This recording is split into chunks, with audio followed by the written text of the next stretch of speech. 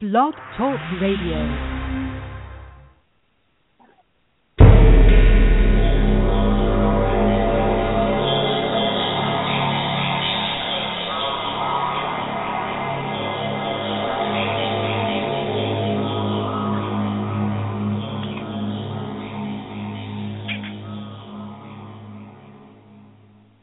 Hey, everybody listening to Frights of the Round Table. This is your host, Jonathan Moody, and I'm here tonight. We have an awesome show coming. Fortunately, I think Chris Seaver will not be making it tonight. Haven't heard from him. Dustin, have you heard from him? I have not, unfortunately. I do not think he'll be making it tonight. Anyway, we've got Anthony Colliano on the phone. How are you doing, Anthony? Well, great, John. Good to be on the show again with you, brother. Yep, definitely. And we've got Dustin Hubbard as well. How are you doing, Dustin? I'm doing great, man. Thanks for having me. Yep, both of you guys have been on my show, The Independent Corner, a bunch of times. So it's really great now that I'm able to kind of do both shows, I guess, and kind of, put people on to, on Thursday, I've got, Cameron Scott on the show. So, it's awesome. just, using a lot of the same people who I use on my my show. But anyway, first of all, so this is a show where I ask 2 or 3, depending on how many people we have, questions, and we go with that. And the first question I've got for you guys is what, and we're going to do it in alphabetical order, so I'll do it's Anthony first, and then I'll do you, Dustin, next, okay? All right. The first question I've got is, what made you want to become a filmmaker? And I guess Anthony first. Well, to be honest, John, how I started out, actually I started out as an actor. I started out doing plays. I was even Danny in Greece when I lived out in Cocoa Beach my senior year. Started out in plays actually at a young age, even before, I went to Cocoa Beach, just being in plays that we had at the school plays. The Greatest Christmas Card in the Whole World, I was GT. And then, even now, I still act as well. Was in New Terminal Hotel with Corey Haim and Tiffany Shepis. And I played the lead in that, Stanley Glisberg. So I still like to act, man. But I think just being, an actor, I think it's sometimes easier to direct as well, because you kind of want to, might want to know how to be directed. Once you're behind the camera, for the actors, kind of help them in certain situations when they're on camera. So I think that's how inspired me, to be a filmmaker. Not only that, what inspired me, my good friend D.C. Fertney started out, we grew up together as good friends, and I saw what he was doing out in L.A. and, doing plays and Fangoria Blood Drive. He was on there 1 and 2 with Disposer and Mr. Ahrams. And just seeing what he was doing, man, and, proud of him. Like I said, we grew up playing Indiana Jones and together, you know what I mean? So just seeing him doing his thing, kind of inspired me to start writing. And, obviously me and him collaborated twice now, once with New Terminal Hotel, and then, he was my AD on 1224. So just, and not only that, man, just being a horror fan growing up, and just seeing, Freddie and Jason and Michael Myers, that inspired me as well to become a filmmaker. Okay, how about you, Dustin? Awesome. With me, I remember one of my most vivid film memories was being 2 years old, and I don't know if this is a positive sign for my parents or not, but my mother took me with her and my siblings to go see Poltergeist when I was 2 years old, and it literally terrified me to death, but I loved it. It scared me to death, and I became fascinated with horror movies right from the get-go. I wanted to watch scary movies all the time, so horror movies were always my first love in life, first and foremost, no matter what. I grew up in a small town in Indiana, a huge farming community. There was nothing but cornfields and bean fields. So, I literally spent my, every day sitting around watching movies, spending the weekends watching USA Up All Night and watching, you know, a lot of, you know, the Indian B film stuff there. So that became really where my film focus was. And I always loved to write, but I never personally thought that that getting involved in real film work would be something that I could or would ever do, especially being in Indiana, because at the time there was really no film community in Indiana, per se, at least not in my area. And I ended up moving to Florida. I ended up around 2006, I was working at a job with a couple other people that had some like-minded interests, and we discussed, you know, talking film one night, watching movies. We were actually sitting around and had watched Greg Araki's Nowhere, and we were like, you know, we should make a movie. And we got to seriously talking about it. I spitballed some ideas with them, and we ended up deciding on a concept, which ended up being For Christ's Sake, with Debbie Rochon, and we decided to go ahead and just wing it. I wrote the script. Two of my coworkers, Michael Kenneth Farr and Nicola Fiore, they helped produce, and they acted in it. We brought Debbie in, and we just winged it and did it. And I did that, and it just stuck, and I didn't want to stop. So, and I've been trying to stay busy ever since.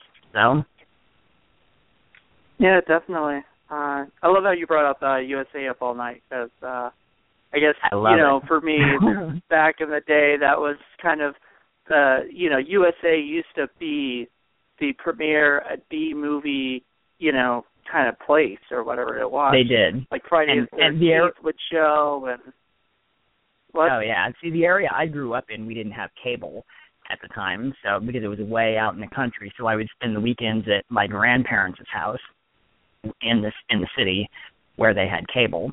So I would always sit up and watch USA Up All Night at their house, and I would record the programs and loved it. That's where I was originally introduced to a lot of, the original Scream Queens like Linnea and Brink Stevens, was watching their movies on USA Up All Night. So for me, I was lucky. John, not to interrupt, but for me, I was lucky. We had Bill, being in Pittsburgh, we had Chili Billy, which was Bill Cardille, and he had his own show. Yeah. I didn't realize this, but with Bill Cardille, with Chili Billy, actually for 3 years when Saturday Night Live launched, they actually didn't even show in the Pittsburgh area because Bill Cardille was that big that they took Saturday Night Live off in this area. And then Lori Cardille, I think she was in, I want to say either Dawn of the Dead or Day of the Dead, Bill's daughter. So I think it was actually Day of the Dead that Lori Cardille was in. But it was kind of cool, just, obviously, it made me think of Up All Night, but yeah, Chili Billy was kind of what I grew up on. Yeah, definitely. Awesome. Now, Anthony, what do you think the hardest part of directing is? I'd say the hardest part, obviously, as an independent director, is the funds to be able to make things work like you want them to work. It's just one of those things that, with having a limited budget, sometimes when you're writing a script and even behind the camera, you want things to be a lot bigger, obviously, than it can be because of your budget. I think probably that's the hardest thing to be able to get through that. Obviously, if you got money, you can make anything happen. But then, obviously, then you see like Lost in La Mancha, or Monster, whatever it was, and that movie there, with Johnny Depp, they had I think $20 million, something like that. It's like a $12 million or $20 million budget, and that movie never got made. So then it makes you wonder that, sometimes I guess money doesn't make everything work well. But I think that obviously being behind the camera, and not like that, having a limited, like when you bring on 12/24, you got Tiffany Shepardson and Scott Davis. When we had so many days to shoot, and one day we got rained out, so we had to cram in a whole day. Obviously we lost we had all these zombies made up, and then we lost that whole day, basically, which was the next day we had to cram in a lot, and I even had to cut stuff out. So I think I would say the budget wise, at least as an independent filmmaker, I think is the hardest obstacle to overcome. Yeah, definitely. What do you think, Dustin? In all honesty, I'm right with him, because every project I've worked on has been the true definition of low budget and independent cinema, and we always work off of a shoestring, and just finding the resources and trying to find, especially I think too at times, trying to help find the proper crew and the proper cast that are just really into it, and they're trying to come together and really make something unique and different and special, and getting everyone on the same page to just really knock it out of the park and make something that, matters is very difficult. And then doing that with little to no money is also, that complicates matters exponentially, because then, everyone has to really have that passion to make something really kick ass that much more when there's barely any money to pay anyone. So I think the budgetary hurdle is most definitely the most difficult thing as far as from a directing standpoint. But that's, I guess, with me, I'm always like, when I'm directing, it's like my head's like 5 other different places too, because I'm worrying about producing things and just like every other aspect to that. It's like my brain is like scattered across the entire production. So it's like, I think for me at times too, it's almost like a megalomaniac kind of mentality, where it's like I want to make sure that everything is, I have my hands in everything, and kind of drive myself batty, but that's part of the fun, I guess. So. Well, that actually brings me to my next question, which I'll ask Anthony next. But how much control do you feel you need on a movie, or are you open to suggestions during the shooting process? I'm definitely open to suggestions. I think obviously you can't have too many people talking at once, because that kind of, if 12 or 13 different people talking to you at once, it's definitely hard to get the shot. See, for me, John, honestly, like the shorts that I've done in 1224, and I really can't count Celebrity Film on the Lockdown, because that was more reality. But with 1224 and the shorts, like Family Portrait and Brett and a few others, I shot and directed at the same time. I was cinematographer and director, which these next projects that I've lined up, I'm definitely not going to do that, because it's so hard. And Tiffany told me with 1224, she said, maybe you should find a good DP, but we were so strapped for budget, and I knew the vision that I wanted to create, so I kind of went with it. But it's hard, it really is. It's hard, and that's the thing too. But as a control, I would say I'm definitely open, because you never know. Someone might have a brilliant idea. Obviously, when you write something and direct something, obviously, and then, you're going to be maybe have your hands in editing as well. It's hard because of that vision. You want that vision to be yours, but then again, someone might have something to really think about. And a perfect example, Russ Russo, we did Family Portrait, and there was a phone where the phone kept ringing. He kept, we had it to where he was grabbing it, and different things happened. He suggested something, and it looked great, man. Once it was done, and he suggested, he said, man, it's dumb. We can't do it that many times. Let's mix it up a little bit. Let's me and her fight for the phone. And him and the girl working on film together, and it's been so long I can't remember her name, but it was good, man. And it was something that really stood out in the film. And granted, like you said, if I wanted full control, we'd have lost that scene. So it's definitely good to have input. Yeah, definitely. What do you think, Dustin? I think that I like to make sure that things are, fairly on lockdown, because I've been on sets where I wasn't the lead producer and things were not really staying on track, and people were just, floundering around, and money's just being flushed down the toilet on, I was an actor in a thing that Linnea had been in that just, I was a zombie in it, and it was just like watching them, their disorganization and stuff was like driving me batty, because they just had all this money and nothing was being, done or kept on time and stuff. So on movies that I am producing, I like there to be a lot of structure. I like things to be very I like everything to run like a well-oiled machine, because otherwise I go crazy.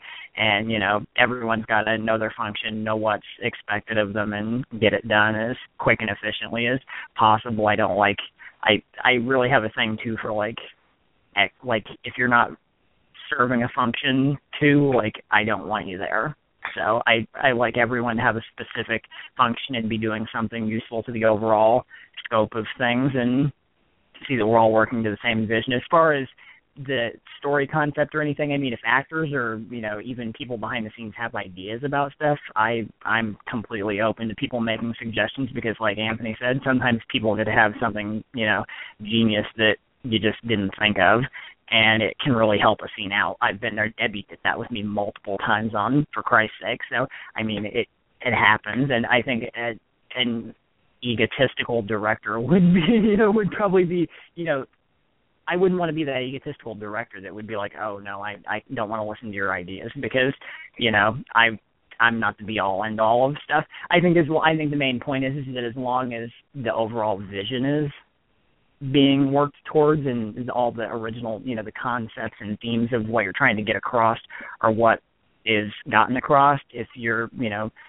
reworking dialogue or reworking a setup or something, most of the times it's necessary, because sometimes things look great on paper and then you go to do it on screen and it's just not really the same. So sometimes you have to be open to suggestion and really trying to transform things into a more visual medium, or just making things work when they just wouldn't have. So I think you have to be open to some flexibility and suggestion when necessary. Well, very cool. What turns you off the most about the film industry, Anthony? I mean, obviously, John, what turns me off a lot of time is, you know, probably everyone not working together. I mean, we see it all on Facebook. You know, it's almost being like in high school in some ways. And, I mean, I've never really been in the mix of that, but you see a lot of people, you know, talking smack on somebody else, and there's a lot of little mini wars going on. And sometimes it's better, I mean, because really there's so many ideas out there, and, you know, so many different people to work with that, I mean, you know, granted, I mean, it's probably, you know, maybe it's like that in Hollywood too. You know, I'm not totally sure. I'm not Hollywood, you know, but I know independently, man, there's a lot of, you know, talking behind people's back and trying to undercut people, and you know, seeing stuff on Facebook and stuff, and you know, it's you know, it's kind of weak in my opinion. It's better to, you know, to get along. And like I said, everyone's striving for the same thing, to make a movie and to entertain. And there's so many ideas out there, and so many people to work with that, you know, it's really not needed, in my opinion. Like I said, it's, you know, it's high school, and you guys know what I'm talking about because it's out there, you know. So yeah, that's probably the negative. I mean, that's my negative. I think that's the biggest negative. I think, in my opinion. Yeah, definitely. What do you think, Dustin?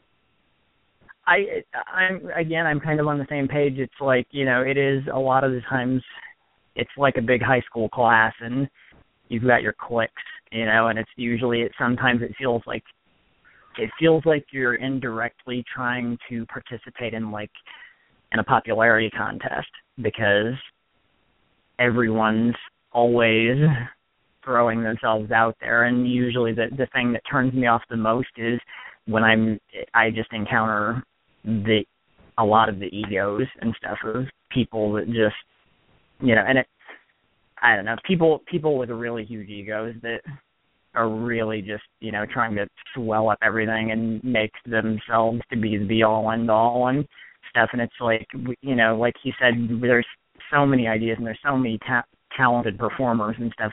I don't see why everyone can't just collaborate and get along, and we can't all just work together instead of working against each other, because I do see the same type of behavior with so many different people, like talking trash and bringing people down and talking shit about people's movies and stuff, and it's just not necessary. It's not necessary. It's unprofessional, and we should all just really work together and support each other, because without that, you can't really move forward without support from your peers. So, well, what I've noticed a lot, especially in the independent film route, is that somebody will make a film, say something that costs like $5,000 to $10,000 or something, and then, you know, they're a filmmaker and everything, but then they get to this point where they get their ego a little bit. They want to make another movie as quickly as possible, and then, you know, and just keep putting stuff out there. when their first movie isn't that great because it's their first film, like, or whatever, you know? And so I feel like people get an ego even without actually seeing, you know, having their movie out there yet. Do you guys ever come across, like, stuff like that? Like, Anthony, have you ever come across, like, things like that where people kind of, they start to get the ego because they've made one film, and then all of a sudden, you know, I mean, that but kind of see, thing. I see what you're saying, John, too, but there's also having, you know, there's an ego sometimes, and there's also having confidence in yourself, you know, so, I mean, it depends, because if someone puts a movie out or is putting a movie out and they're already working on the second movie, but even before that one comes out, I mean, to me, that's not a big deal if, you know, granted, no, if they're not, you know, being over, you know, putting people down, you know, or whatever, I guess it's a different story. But if, you know, if they're confident in their work and they're confident in the people around them, and, you know, to me, that's a different story. I mean, I guess I support that. You know, if they don't have a film out yet, they're already working on the second one. But if they're out there, you know, putting people down and basically thinking, you know, they're bigger than the person next to them, you know, at a film festival, then that's a different story. But, I mean, I'm all for confidence, man. I'm all for believing in yourself and you know, staying positive and thinking you can make a film, and even before it's done, already working on another. You know, as long as you're not hurting the film you're already working on, you know, to get done, you know, as long as it's already out of your hands and maybe someone's editing for you and you're already writing it, you know, getting ready for the next one, that's a little different, you know what I mean? But I'm not for the person, obviously, that's thinking they're the shit and it's not even out yet, you know. Right. What do you think, Dustin? I think that I have seen instances with, like what you'd mentioned, Jonathan, with people that do that, where they get, you know, a movie out there and then, you know, kind of give the perception that they're larger than life and stuff. But I think in this day and age, like, technology is changing on a daily basis. You know, cameras are changing on a daily basis. The way the film industry works and operates is changing on a daily basis. We live in a day and age where literally anyone can go out and make a movie. So realistically, anyone can do what we do. Just some people do and some people choose not to. I think the idea that you can make a movie, we're all a dime a dozen to a degree.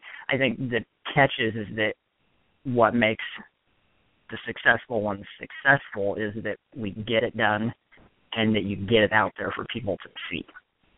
And, you know, I have no issues with people that work on multiple projects at a time or anything. I usually have my hands, from a producer standpoint, in 2 or 3 different things at a time.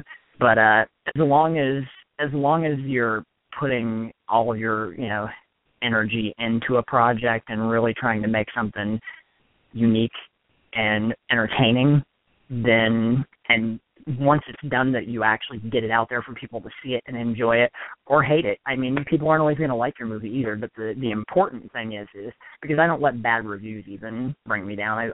I've worked with people, and I do work with people that will read a bad review of, you know, like something that I've produced, and they get very upset. And it's like, well, you know what? Bad reviews will happen. Not everyone's going to love your movie. The important thing is that people are watching it, getting the exposure. There's no such thing, you know, people are talking about it one way or the other, even if someone says it's bad, which isn't a good thing, but, you know, maybe that'll pique someone's interest and they'll want to go see, you know. The important thing is that we're just making the product and getting it out there to the public to see. And beyond that, I mean, I like to think I have zero ego. I just want to produce movies. I just want to produce movies that people can see and that they'll hopefully enjoy. That's all I want to do. So. Yeah, definitely. Now, what do you think is the harshest lesson that you've learned as a director, Anthony? Probably, you know, not having a full team together. You know, trying to do everything on my own, like I did in 1224, basically. You know, trying to instead of going out there maybe with a bigger budget and filling more spots instead of me doing it all. Like I said, you know, directing and shooting at the same time. it was tough, man. Especially, like, the shorts were okay, you know, like, but when you're doing a feature, it's hard, man. You know, that's why you got, like, cats like Rodriguez. I give him full credit for a lot of times directing and shooting, you know, especially, well, granted, it's probably easier on a bigger budget film, you know, because you have camera operators and everything else. But, you know, working on a low-budget film and trying to do that, it's tough. So that's probably my lesson learned there is, you know, being able to have a bigger team together. That's what I'm working on now. You know, I'm working on getting, you know, a bigger team put together for the next few films that I'm working on, so it make it a lot easier than trying to do everything on my own. Because, yeah, shit, my hair is a little bit grayer after you know, trying to do that, man, because it's definitely tough. You know, it's definitely tough. So, I mean, that's probably the lesson learned that I had. You know, you need a team, man, just like football, basketball, you need a whole team to be able to, and people, you have to be able to depend on people. I mean, that's the biggest thing. If they're there, your AD, camera operator, you know, PAs, script supervisor, you have to be able to depend on them to get it done. You know, we're all the same goal: creating a movie, entertaining the audience. So that's what I can say. Definitely. That's part of, you know. What do you think, Dustin? I think for me, it is a teamwork aspect. Also, I in the past on earlier projects with things like For Christ's Sake, you know, I've learned that I need to really pay an overly detailed attention to the creative people that I keep around me to make a project come to life. Because on For Christ's Sake, we had many people that were working behind the scenes, and you know, in any given day, you know, and some people just weren't working together well. They weren't working towards the ultimate goal. They were difficult. They had tantrums, you know, and it created a lot of difficult scenarios at points, and just the general disorganization that drives me crazy. So, and thankfully, since I've never experienced after that production. So, and what I would say is that just that fact that, you know, being sure to really surround myself with people that are 200% into accomplishing the same goals with a production as what I am, instead of the people that are going to bring that negative energy and really just taint a production and bring it down, because that's what some people on For Christ's Sake did, and it really, you know, damaged the production as we went on, and a lot of people had to get fired, and a lot of, you know, there were a lot of flare-ups behind the scenes with that, and there shouldn't have been, but, you know, we were green and didn't know what we were doing, so it was a trial by error process, and it was, you know, a lot of trial and, you know, situations, but I learned from it, and thankfully I think for the most part since then I've been able to dodge scenarios like that since. So I've been lucky enough to be able to work on some films since then that has had really collaborative teams with very positive, goal-driven individuals that really want to make good movies. So. All right, my last question, Anthony, how do you keep your cool when things don't go your way on set? I mean, to be honest, it's kind of easy for me, man. Very rarely, you never want to see, and honestly, probably I would say having kids, I learned that lesson with my kids. You know, try not to show them that, you know, obviously you have to correct them, but not show them that you're totally upset. To be able to talk to them if they're doing something wrong instead of just yelling. That's probably the same thing of being on set, obviously. If something's going wrong, you don't want to yell and basically you're the center of attention. Sometimes it's good, obviously, to put your hand down if something needs to be done. I mean, look at Scorsese, you know, he smacked DiCaprio, you know, during a movie. He smacked him across the face when he wouldn't get when he wouldn't get it right. So obviously sometimes it is good because Scorsese is a legend, so he must be doing something right. But to be able to you know, be cool is, you know, basically you don't want to show. The biggest thing is this: you don't want to show the rest of your crew that you're falling apart.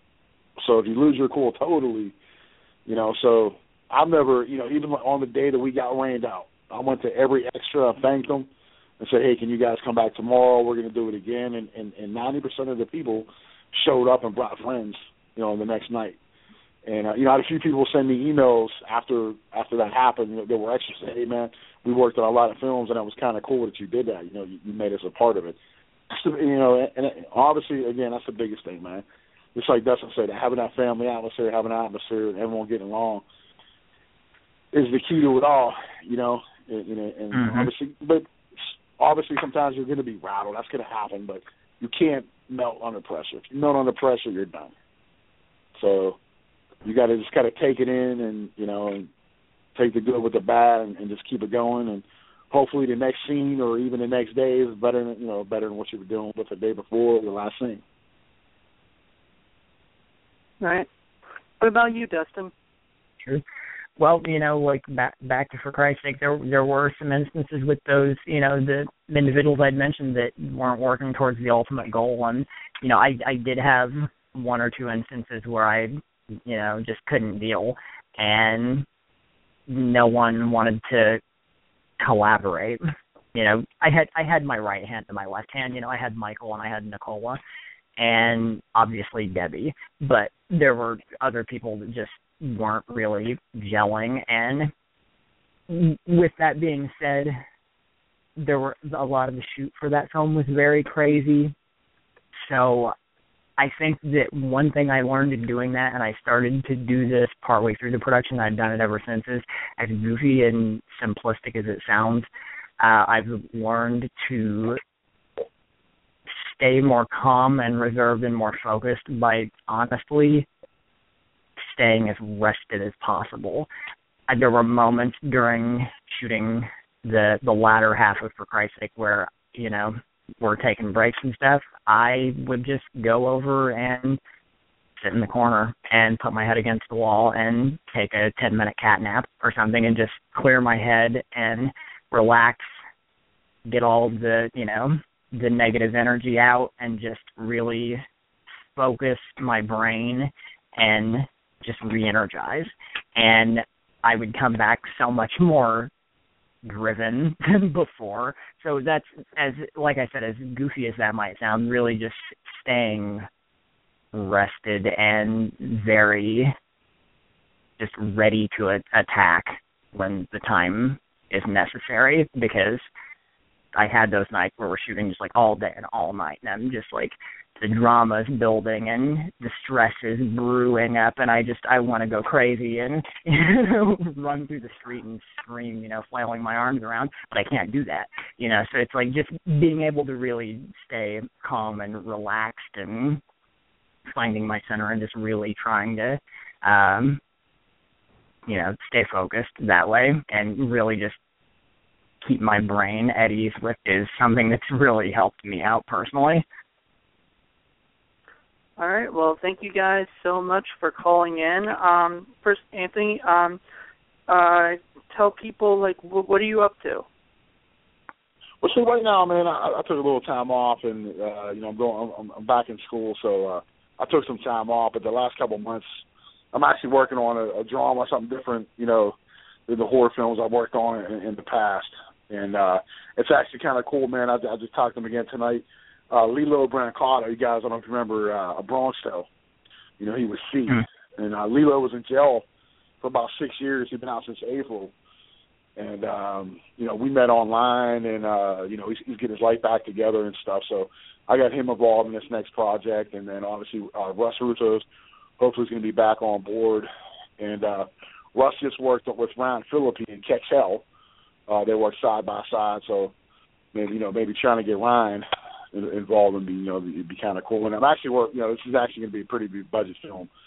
I already have some pretty big investors lined up, so it's going to be kind of fun, man. Granted, horror is my roots, but it's kind of time to maybe branch out a little bit and do something different. And then, I still got a horror film lined up maybe after this one, but hopefully this one will break me through and get me to where I want to be. How can people reach you? You know what? I'm on Facebook. You know, Anthony Colliano. You know, my personal page is full, but I do have a fan page, and on Twitter, I'm on Twitter. You know, I don't use it as much as I should be, even though I'm you know, met some great connections on there. But other than that, man, just Twitter and Facebook, and that's about it. You know. Okay. So Dustin, what are you up to? Well, the last, you know, professionally released thing that I had done, Slaughter Daughter, that's available on DVD through Brain Damage, and it's available on demand. I have been helping produce a horror film called The Shed, which should be pretty gritty and intense. I'm also working on a project I'm hoping to shoot possibly in the summer for a horror film. It's kind of a top secret thing right now. I've not really been discussing the details about it at the moment, but really trying to fine tune something that's not really typical for me to do, and I want to get back in the director's chair for this one and make something that people wouldn't expect me to do. So hopefully, if all goes well, I should be shooting that in the summer. So. All right. How can people reach you? Facebook is the best way. Just look me up on Facebook, Dustin Hubbard. And again, you know, same as Anthony, I'm on Twitter, but I'm not always on Twitter. So I have one. I'm sporadic about it. I'm on Facebook more regularly though, so that's the quickest and easiest way to get at me is look me up, drop me a line. Yeah, I'm on Twitter. Frights the Brown Table is on Twitter. Indie Corner is on Twitter. All my pages for the movies that I'm doing are all on Twitter. So, but it's hard to keep up with that because Facebook is hard enough, you know. So I totally understand what it is. But thank you guys once again so much for calling in and everything, and feel free to promote the show some more if you guys want to and everything, and I'll have you guys back on one of my shows at some point, I'm sure, you know. Hey, absolutely. Hey, John, I'm going to give a shout out to one person, a girl, Denai Johnson. She's an up-and-coming actress in Pittsburgh. Now, look out for her because she's really good, man. She got some stuff going. She started out modeling, but, yeah, she's getting her feet wet in acting as well. So definitely. Hit me up with people like, because, you know, I'm booking right now for the Independent Corner, and we're trying to get more people that I haven't interviewed yet. And that's the biggest thing is the people that I haven't interviewed yet is my biggest thing. And people that I've interviewed like 10,000 times have been asking me some more, and I keep telling them sorry, but like I don't want to do that much, you know. Like I don't want to have the same people because, you know, I want to branch out and get new people. Yeah, maybe closer to summer, man. You could have maybe get me and Lilo on our show, dude. Because you know, obviously, man, you know, he was on Sopranos and he's done some big things. So it's just his life, man. I mean, just hearing about what he went through and you know, being addicted to you know what I mean, and getting his life together. You know, what a great story. What a great guy too, man. He's definitely, you know, what a fantastic. I mean, I don't know if you've ever seen his impression of Pacino and De Niro. He was in Renaissance, man, with Danny DeVito. Oh, wow. Phenomenal. I never saw that movie. Yeah, it's really good, man. That is awesome. Yeah. So, yeah, I mean, think about it, man. He worked with James Gandolfini. He worked with Gandolfini. Worked with De Niro. I mean, damn, dude. You know, I mean, that right there says it. DeVito, you know, I mean, he worked with a lot of big people, so. Man, it's such a you know bummer. What, hey, John, I'll tell you real quick, I'm going to Wizard World. I think it's Wizard World or Wizard Convention in Cleveland this weekend. So it's going to be kind of cool. Damon from Vampire Diaries is going to be there, and a lot of big names, man. So my daughter's a huge fan, man. So I got a photo op with her and Damon, and, you know, she's only 7, man, but she's already, her and my son are already, you know, been in movies already. So they're starting out young. So it's kind of cool to, you know. Awesome. Ian Somerhalder, that is awesome. Yeah, man. Really, I think that's one of his first conventions, you know. Yeah, definitely. And I just heard about Shock Pops at Comic-Con and stuff and how awesome that seemed to be. So a lot of these conventions out there, man, getting some pretty cool guests and everything like that. But, well, thank you guys once again. And I can't wait to have you guys back on my show. Yeah, thank you very much. All right, Dustin. Good talking with you too as well, bro. Yeah, too. Yeah, you too. Thank you very much. All right, man. Good to be on. Take care, guys.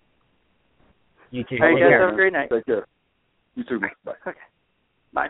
Well, thank you guys for listening. Hope you guys enjoyed the show. On Thursday, we'll be having some more guests on the show. Don't have my thing with me. Do I? Let me look that up real quick. Anyway, we'll be having a really cool show. I think we got Scott Tepperman, Cameron Scott, and I have Michael Hoffman on the show on Thursday. So tune in for that, and thank you guys for listening. I hope you enjoyed it. And I will see you guys on Thursday. Bye.